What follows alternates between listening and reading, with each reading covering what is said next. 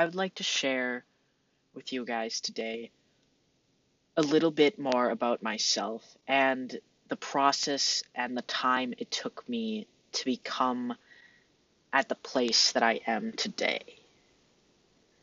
Uh, so, without further ado, welcome to Jack Talks.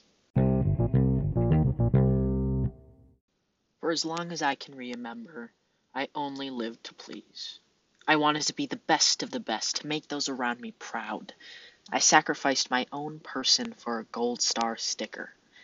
I made sure my test scores were always perfect because if they weren't, I failed in every sense of the word. My mental health suffered from this.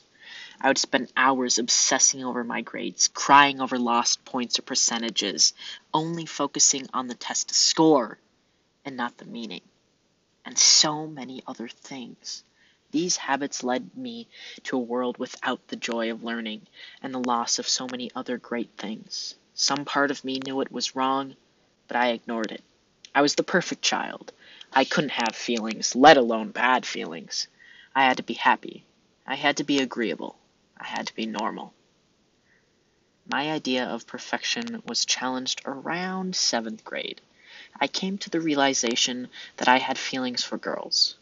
Being gay wasn't an option for me. Society viewed gay people as imperfections. This realization could destroy the perfection I worked so hard to create.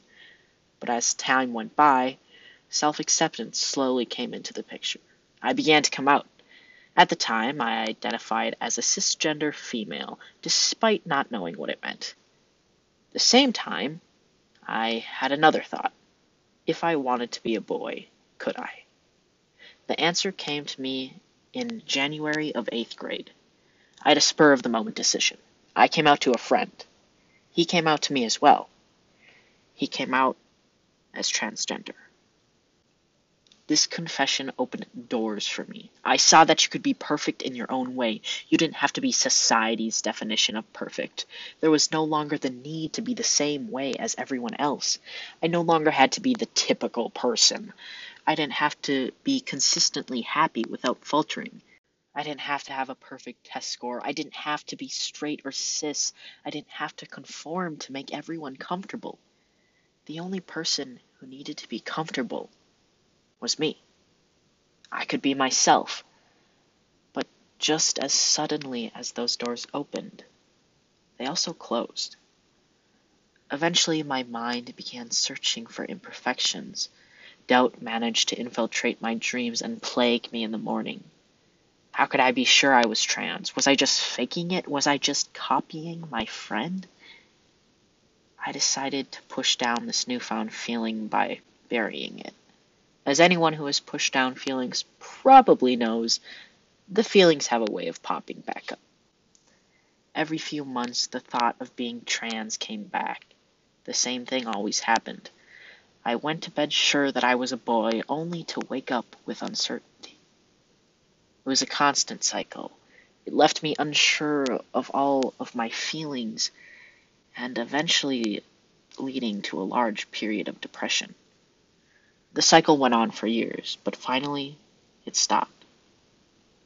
I was done being a victim of my own indecision and doubt. It was time for me to take back my life from uncertainty. I came out. I texted all my friends telling them I was trans. In the few moments after I came out, I knew it was the right decision. I could feel it in every part of me. I had finally achieved the perfection I'd spent my whole life looking for. In that moment, perfection became yourself. So yes, my story is being unapologetically who you are. Yes, my story has been told time and time again. Yes, my story was probably predictable and cliché, but sometimes a cliché is just what needs to be said. I am transgender.